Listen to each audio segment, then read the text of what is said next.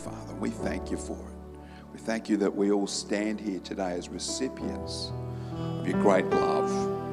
Lord, you loved us in Jesus Christ. And we all thank you, Lord, just with heartfelt praise, Lord God. We thank you. Lord, we just commit this week to you, Lord God, the week ahead of us. And thank you, Lord God, that you're in the midst of every day. Lord, that we only need draw near to you, Lord, and you draw near to us. So we thank you for your presence. We thank you for the fact that you're available to be present in every situation, every circumstance, Lord God, that we might face or see even approaching, Lord. We can be a people that are fearless and full of faith. Thank you, Lord. Thank you, Lord. And Lord, for the burdens that come across our hearts and weigh us down, Lord God. Lord, we thank you for insights and glimpses, Father God. Lord, we thank you for that ability of your Spirit to show us things to come and lead us and guide us into all truth. And Lord, we thank you. We thank you with heartfelt praise today. In Jesus' name. Jesus' name. And everybody said amen. Amen. Thank you, Heavenly Father. Hallelujah. How many of you know that you have the presence of the Lord, even though sometimes you can't feel it? How many of you know that that's the truth? You know, the Apostle Paul, when he was at Mars Hill, declared the unknown God. And in that same passage, if you ever look it up, he talks about how he said, and in him we live and move and have our being. In him we live and move and have our being. We already have his presence. But how many of you know that sometimes the Lord can turn his presence up?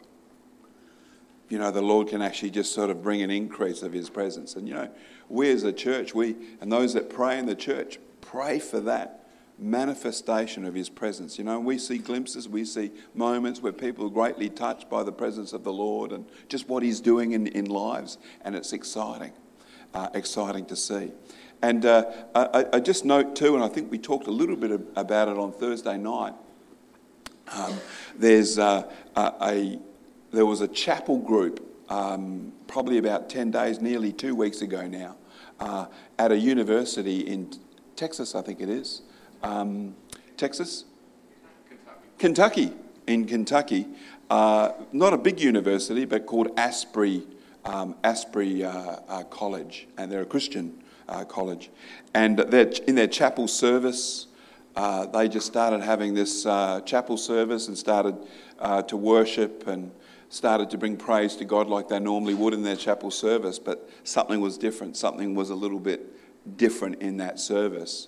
And the Lord's presence just descended on the gathering. And it's just continued for the last, I think, nearly 2 weeks now. And just an increase of God's presence. There's now an outpouring of his Spirit there. And it's really quite fascinating. For those of us that have been through similar outpourings, we're looking and reading, and I'm quite excited about every little detail that's coming out of the place. People are already starting to fly there to be a part of what God's doing in that particular place. Very similar to the what was known as the Toronto blessing that occurred in the 90s, and we participated in that too, as our church in Queensland participated and got to understand that was a very, very special anointing that was going on at that time. But the thing was that the pastor that actually ran the church where the Toronto blessing was, it was called the Airport Vineyard Church, I think it was called. And he was so humble, and I love it. He was so humble, he said, I don't know why the Lord chose our church for this outpouring. He said, I've finally come to the conclusion it was because we were close to the airport. So, you know, it's like sometimes we look for the formula. What were we doing? What was the thing that we're doing that caused that to happen? And can we repeat the formula? And it's just God being sovereign. It's just God doing what he wants to do, and just the right heart, the right people together at the right time, and God pours his Spirit out. And we ought to be excited about that. We ought to be ready for that. And particularly, don't be scared if it seems a little different what God does in those types of services, because going back to the Toronto blessing, there was definitely a grace that went with it, and of course a real joy as well. There's a lot of joy going on in the outpouring of that Toronto blessing when that came. So again, we're excited. I don't know about anyone else, but has someone turned the air conditioning down? Is it hot in here, or is it? It's cold. Okay, cold. Okay, it's not just me then. All right. It's perfect, yes. Burning up. I'm on fire. That's what it is. Amen. Yeah. Hose me down, please. So praise the Lord. I just, again, excited. One little tidbit that I actually picked up, I think it was only last night, and it caught my attention because apparently the last message that was given on that day in the chapel service before the presence came was a message on love and repentance. And guess what my message is today? I was sitting there going, that's my message. So just watch out, all right? Just watch out, everyone. We're ready. Amen. Well, we again, Father, we thank you for, Lord, your word and Lord God, your presence, your Holy Spirit, Lord. And we invite you by your Spirit today, Lord, to touch hearts and lives, Lord. Lord, to bring revelation concerning your word, Lord. As we attend to it, Lord, as we give attention to it, Lord, we declare, Father, it's a lamp unto our feet and a guide unto our path, Father. Your word will show us where we are and also show us where we can go. If movement and momentum is needed in our lives, Lord, we thank you for the work of your word doing both, Lord, in Jesus' name. Amen. So again, we're into a series called His Life and Love. We had what I call a series breaker last week, where Pastor Jess came and brought a great message on transformation. It's a series breaker. So instead of hear me for 10 weeks in a row, you'll slip a little series breaker in there from time to time. So just so you know, that's what that's about. But we're continuing in this series of His Life and Love. We serve a living God and we serve a loving God. And we need to be aware of his life in us and also his love toward us. And we've been talking about that. We've spent a few weeks now just reminding ourselves that God's love for us is a revelation that we should have. And of course, embrace it and not be moved away from it. And that was important for us to see that. God's love at work in our lives will identify us as true disciples. We're walking in love. Actually, I'm just reminded by something that I heard that Mahatma Gandhi was quoted as saying this. He said, I would have become a Christian had I not met one first. And I think to myself, my gosh, that Christian, whoever that was that influenced Mahatma Gandhi in such a way, must have been having a real bad day at the office, And, for Mahatma Gandhi to make that quote. So, we need to be about the business of being able witnesses and witnesses that speak of his love and his goodness. And, we will never be able to witness well for Jesus if our approach to others is unloving and judgmental of others. We'll never be able to get that done. Our focus should be that we have come into a loving family relationship with the God of all creation. His revealed character toward us is as a loving heavenly Father. That was what, in Jesus' day, that was what was so unique about him, was that he was always talking about his Father. And of course, the religious people of the day were going, "What? What do you mean? You're talking about God, but you're talking about it like he's a father." They couldn't quite work that out. God's answer for the world didn't come out of the law, but from his love and mercy, and our adoption into family relationship. It's the spirit of adoption that brought us all into the kingdom of God, right? As sons and daughters, the spirit of adoption did that. And the book of Colossians says that we've been translated out of the kingdom of darkness into the kingdom of God's dear Son. Or as one translation says, the Son of his love. I like it. That's family, isn't it? Being brought into his kingdom, which is the kingdom of the Son of his love. And we become family with him. You know, when we look up at the stars at night or across a beautiful Gantham Point sunset. That was the wrong one. Was that the wrong one? I'll get it right sooner or later. Ganthium sunset.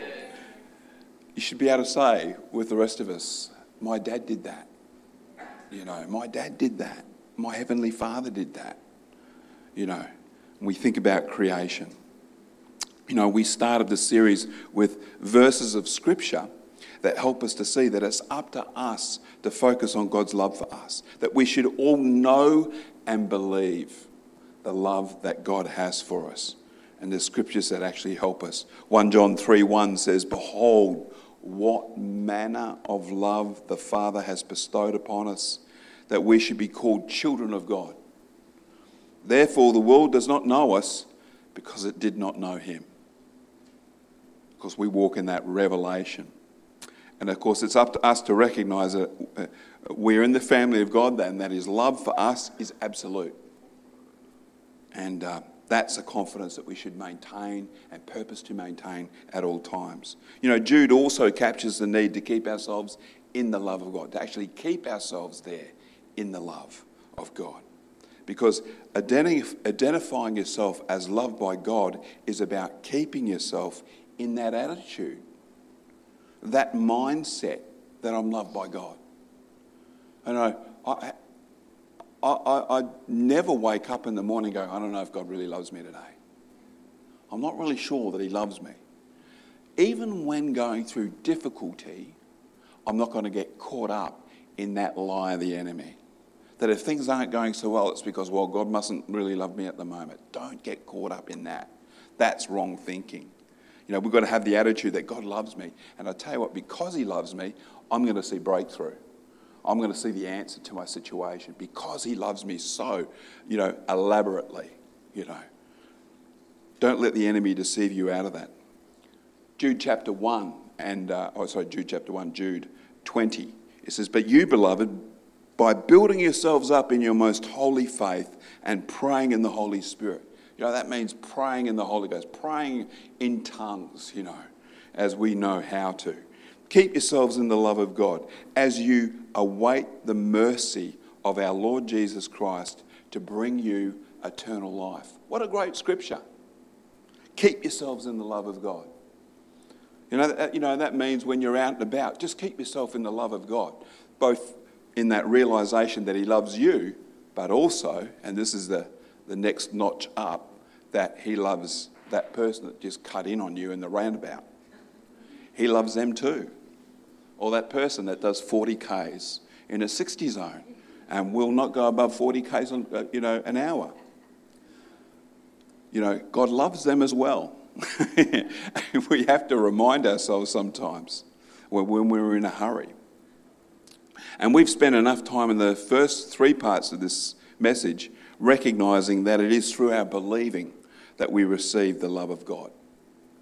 It was true when we were first saved, when you received Jesus as your Lord and Saviour. And we should keep ourselves in his love. Wake up every morning reminding ourselves that God loves us dearly as sons and daughters of God. And we have to take it up that notch. We have to do that.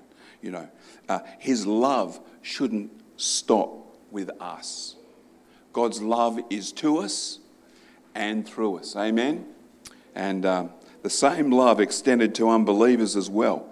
God so loved the world was a scripture that we've all come to know. It's become the bumper sticker, you know, the T-shirt, John 3:16. God so loved the world that he gave his only begotten son. But John 3:16 is followed by John 3:17 and 18, isn't it? And that's the verse that doesn't quite make it onto the bumper sticker. Probably because you need a bigger bumper, or the T-shirt because you'd have to have it on the front and the back. But John 3:17, we should look at it. It says, "For God did not send his Son into the world to condemn the world, but to save the world through him. Whoever believes in him is not condemned, but whoever does not believe has already been condemned." Now that's a bit serious, isn't it? Whoever doesn't believe has already been condemned. because he's not believed in the name of God's one and only Son. God's loved us and he's given us an expression of his love in Jesus Christ, but we have to believe on him. Amen. So salvation is gained believing. So salvation is gained by believing or not by believing. And you don't gain salvation. It's that simple. We only have the two categories in the world. The believer or the unbeliever. Just think about this for a second. We only have the two categories. We have the believer or the unbeliever. We have the sinner or the saint. We have the righteous or the wicked. The quick or the dead. There is no other category. We've got to get that right because it's about believing or not believing. And we've got to get that part right because we come up with other categories. The church has come up with all kinds of categories, but there's only the two. My salvation at the age of 21, believe it or not, I had long hair. Curly, long hair that went down to my shoulders and down my back. And despite my sinful lifestyle, it was not because I started to recognize the wickedness of my ways that, I came to it wasn't because of that.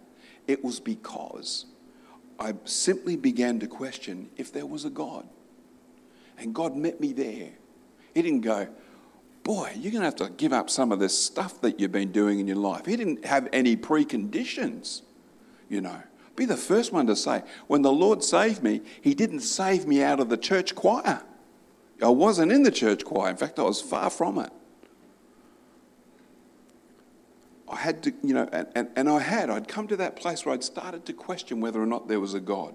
Maybe at the age of 21 you started having more mature thoughts like that about eternity and things like that, but I certainly was. And I got saved because someone told me that I needed to believe on Jesus. The person that shared that with me couldn't rub two scriptures together.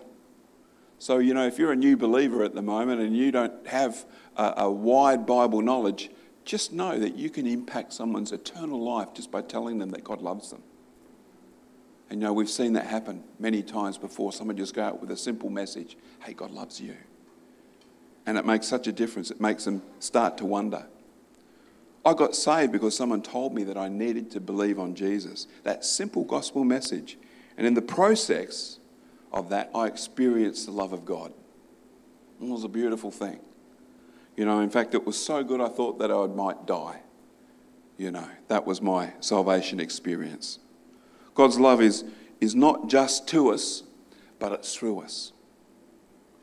It's not just intended to stop with us and we go, this is fantastic. God's love is designed to be shared with others. And so our view of others, and just get this is so important. This is for some the adjustment that needs to be made. God's love is not just to us, but through us. And therefore, our view of others is important. How do you view others? Do you see them out of out of the lens of, they need Jesus? Or do you see them out of, they're just a dirty, rotten sinner? And why would I bother to share the gospel with them?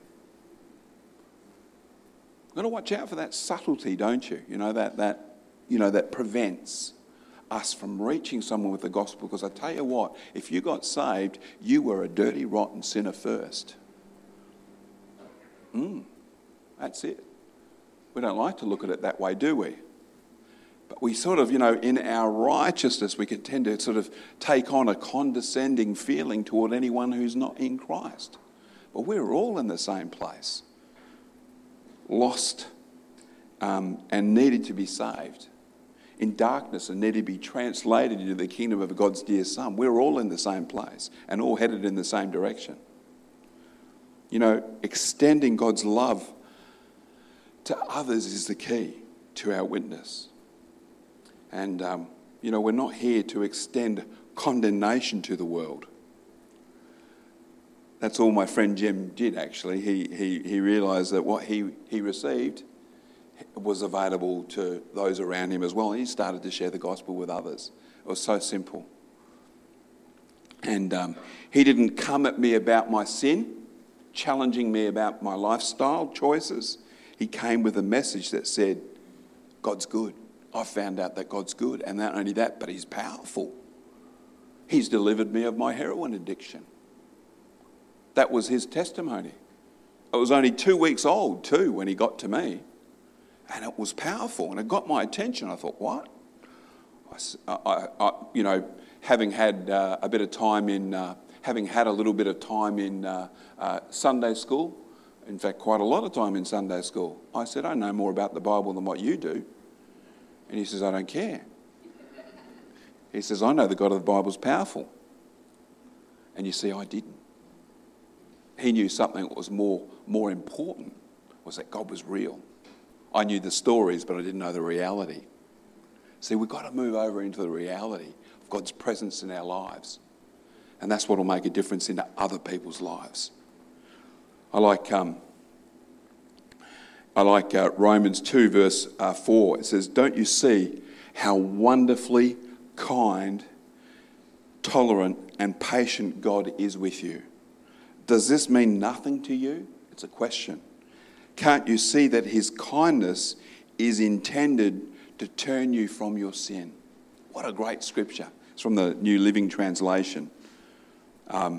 Is intended to turn you from your sin. You know, he loves us first. He doesn't get us to turn from our sin first. He loves us first. John chapter 8 and verse 2 says, now, early in the morning, and I love this, because we're talking here about the woman that was caught in the very act of adultery. And she's a great example in the Bible of someone who's judged by the law, but receives mercy from Jesus. Judged by the law. We're all judged by the law. Amen. John chapter 8 and verse 2, now early in the morning he came into the temple and all the people came to him and he sat down and taught them.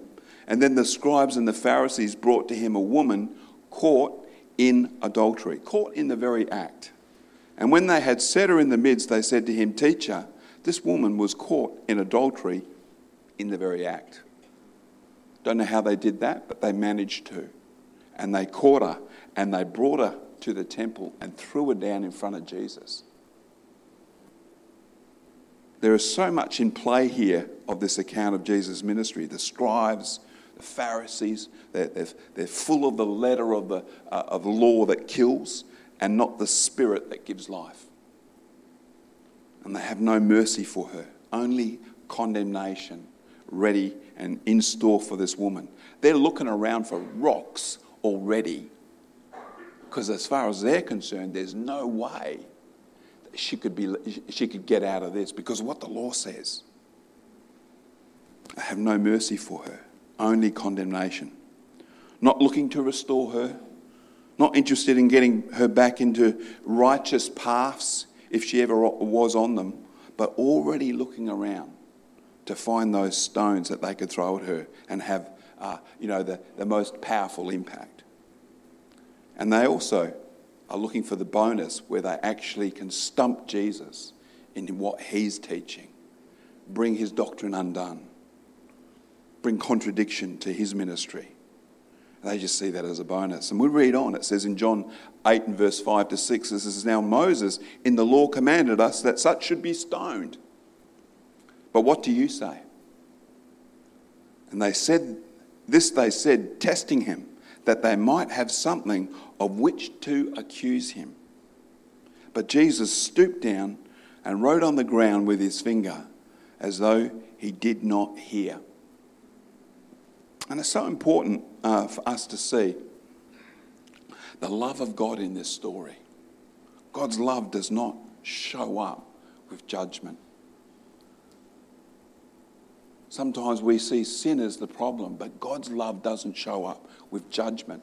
It shows up with kindness, tolerance. Amen. Kindness, tolerance, so important that we bring that. It shows up with compassion. Look what it says in verse 7. So when they had continued asking him, he raised himself up and said to them, he who is without sin among you, let him throw a stone at her first. So they're already lining up. They're already ready to go. And again he stooped down and wrote on the ground. Then those who heard it, being convicted by their conscience, went out one by one, beginning with the oldest, even to the last. And Jesus was left alone, and the woman standing in the midst. You know, Jesus really hit the nail on the head, didn't he, with the religious people of his day. With all their zeal for the appearance of holiness and right living, they'd missed the fact themselves that they also needed forgiveness. That's the problem with being a judgmental Christian. It's a focus that's not aimed at restoration, it's aimed at condemnation. Should we be about restoration or should we be about condemnation? What should we major on? Restoring someone? Galatians talks about you that are spiritual, restore such a one in a spirit of meekness. We restore. That should be our first goal, is to restore. Jesus taught, judge not, that you also be not judged. Well, what does that mean? You know, when you hear Jesus saying that, you know, judge not that you be not judged. Well, it means this: don't judge others that have sin in their lives, because you're not perfect by your law keeping either. Say that again. It means don't judge others for the sin in their lives, because you're not perfect by your law keeping either. Amen. So just, you know, when you're pointing that one finger, there's what? 3 pointing back at you. Our right standing with God comes not by our law keeping, but by our faith in Jesus. So what do we need to do? Get people to faith in Jesus again. People who have maybe lost their way. People who are struggling with some, you know, persistent sin in their life, some weakness, a bondage. Don't condemn them, restore them. Say, how do I do that? Well, number one, start praying for them. Start just continually bringing them up before the Lord. But do it by faith. Do it by faith, believing that God's going to do something about it. Use your faith there. Use your faith for the lost and for those that are struggling in their walk with the Lord. Use your faith. You know, and you know, when it comes to praying, you know, say, Lord, I'm just leaving this with you because I know I can't do it, but you can. You know, and start to pray with that earnestness. You know, and keep thanking the Lord after you've prayed. Once you've prayed that way, pray again.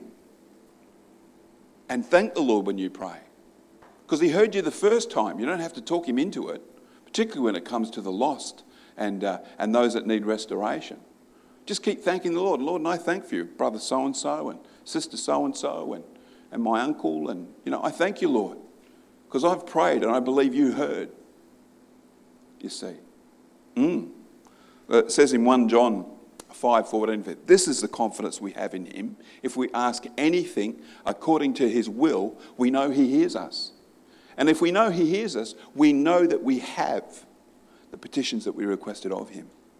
Great scripture to remind ourselves when we're thanking the Lord again.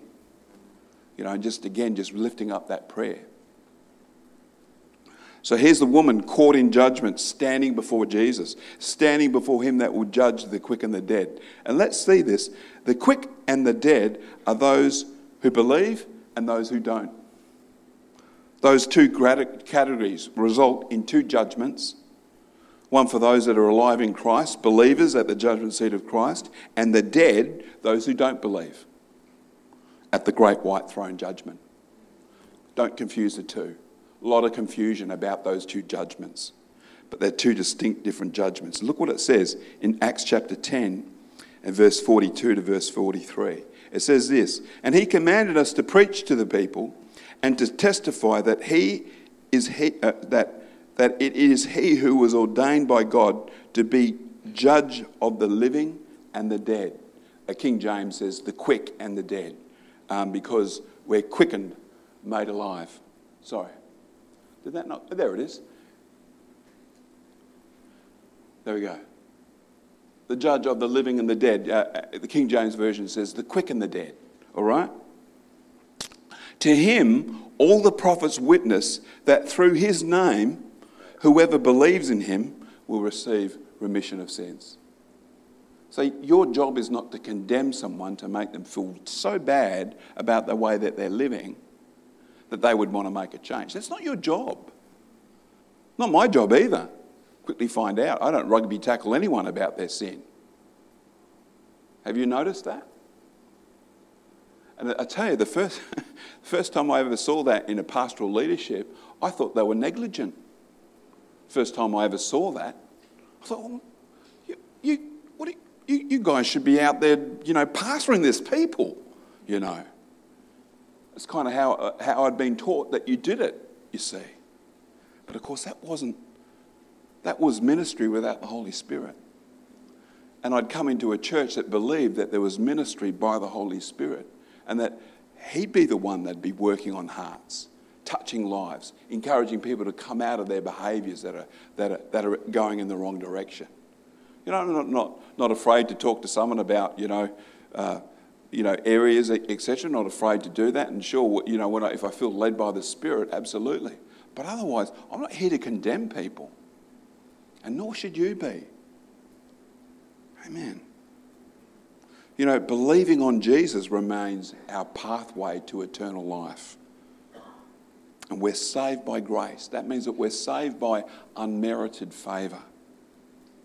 Now get this, the mercy that Jesus shows this woman is based on the truth that she's not going to be saved by upholding the law anyway.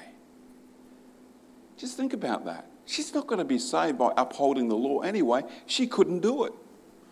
And don't be surprised, because nor can you. I think you brought it out quite well in your communion message. It was Jesus that was the one that lived his life without sin. But he was the only one that did. And God went to a lot of trouble to get Jesus into the earth so that he could die the death of the cross as the lamb, without blemish, without stain, without mark, the lamb that was slain. Went to a lot of trouble to bring him into the earth, if you watch and look into it. The redemptive plan of God for mankind is something else to behold. And it was all about bringing that sinless, perfect sacrifice to die the death on the cross so that we wouldn't have to die for our sins. Amen. And it says, and when Jesus had raised himself up and saw no one but the woman, he said to her, "Woman, where are those accusers of yours? Has no one condemned you?" And she said, "No one, Lord." And Jesus said to her, "Neither do I condemn you. Go and sin no more." So often people will focus on the challenge to go and sin no more. Well, when you've experienced the love and the mercy and the grace of God and you live in it, sin loses any attraction anyway. It loses any, appeal.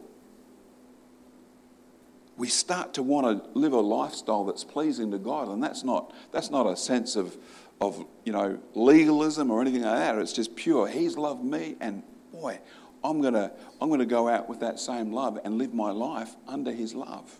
Amen. Neither do I condemn you. Go and sin no more. Amen. The next level for everyone that has received the love, grace, and mercy of God is to extend it to others. Amen. If we've understood it, it's to extend it to others. Those ones that you think, they're hardly worthy of receiving God's, the gospel message. No, they're definitely worthy. And if we as a church would be committed to any activity, it should be extending God's love and mercy to others, recognizing that they need to experience it just as we did. Amen?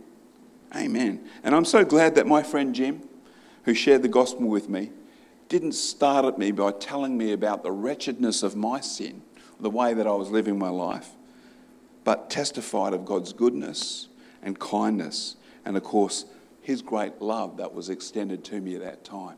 And we found out that we didn't have to stop doing the things that we were doing to experience the love of God. I testify that to, today. Didn't have to start stopping this and stopping that and don't do this and don't do that and one day God will love you. No, he loved us first. What does the scripture say in Romans 5:8? God demonstrated his love toward us in that while we were what? Yet sinners, Christ died for us. That's good news. It's the gospel. And I tell you, church, we ought to be out there preaching it and sharing it and open our mouths and help others get to that place of faith in Jesus Christ. Because these things that we're talking about today is the very nuts and bolts of what makes the gospel so very precious and what makes it good news. Amen. Amen. Well, I'm going to ask the worship team to come on up and we're going to stand to our feet and maybe we just pray for maybe a fresh fervour in the church to go out and find those people that we know need to hear the gospel, that we know would be blessed if they just heard it right the first time. Sometimes they haven't even heard it right. They've just saw religion. They just think you're just being religious. And that we need to be those people that go out with a clear gospel message and tell them how much God loves them. And he wants to reach you right where you are and not leave you where you are. Amen. Father, we thank you today for your word. Lord, we thank you for the truth of the gospel. We thank you, Lord, now in our message today, Lord God, we've seen just how much you loved us in Christ Jesus. And Lord, we just make a commitment today, Lord God. We make a fresh commitment together today, Lord God, to those around us that maybe haven't heard that, maybe haven't understood that. And we know that all of heaven's resources are released as we speak your word, Lord God. All of heaven's resources, the work of your Holy Spirit in convicting people of the sin of not believing on Jesus goes to work, it comes into play, Lord God. So, Lord, we thank you. We thank you today, Lord God, that as we look at 2023, Lord God, we see it as a year when people are set free, Father. Set free from sin and condemnation, Lord God. Set free from judgment, Lord God. But that they come to life in your love and your goodness, Lord. When we see these things, Father, for this year, we see people being saved, Lord God. We see people coming to know you as Lord and Saviour. We see people coming to faith, Lord. So as we pray today, Lord God, as we close this service, Lord, we ask that you touch our lives and equip us again, Lord God, Lord, to go out with a message. Show us, lead us, guide us, we ask, Holy Spirit, into the lives of those around us and work colleagues and friends, Father, and maybe family as well, Lord God, who need to hear this message, Father, this gospel message that you so loved the world that you gave your only begotten Son. That whosoever believes in him would not perish but have everlasting life, Lord. Thank you for that truth, Lord God, going out from this place, going out from this congregation, Father, going out into this township and community, Lord. We thank you for that message, Father. You stir it in our hearts, Lord God, we ask. We ask this today in Jesus' precious name. Amen. Amen. Everybody said amen.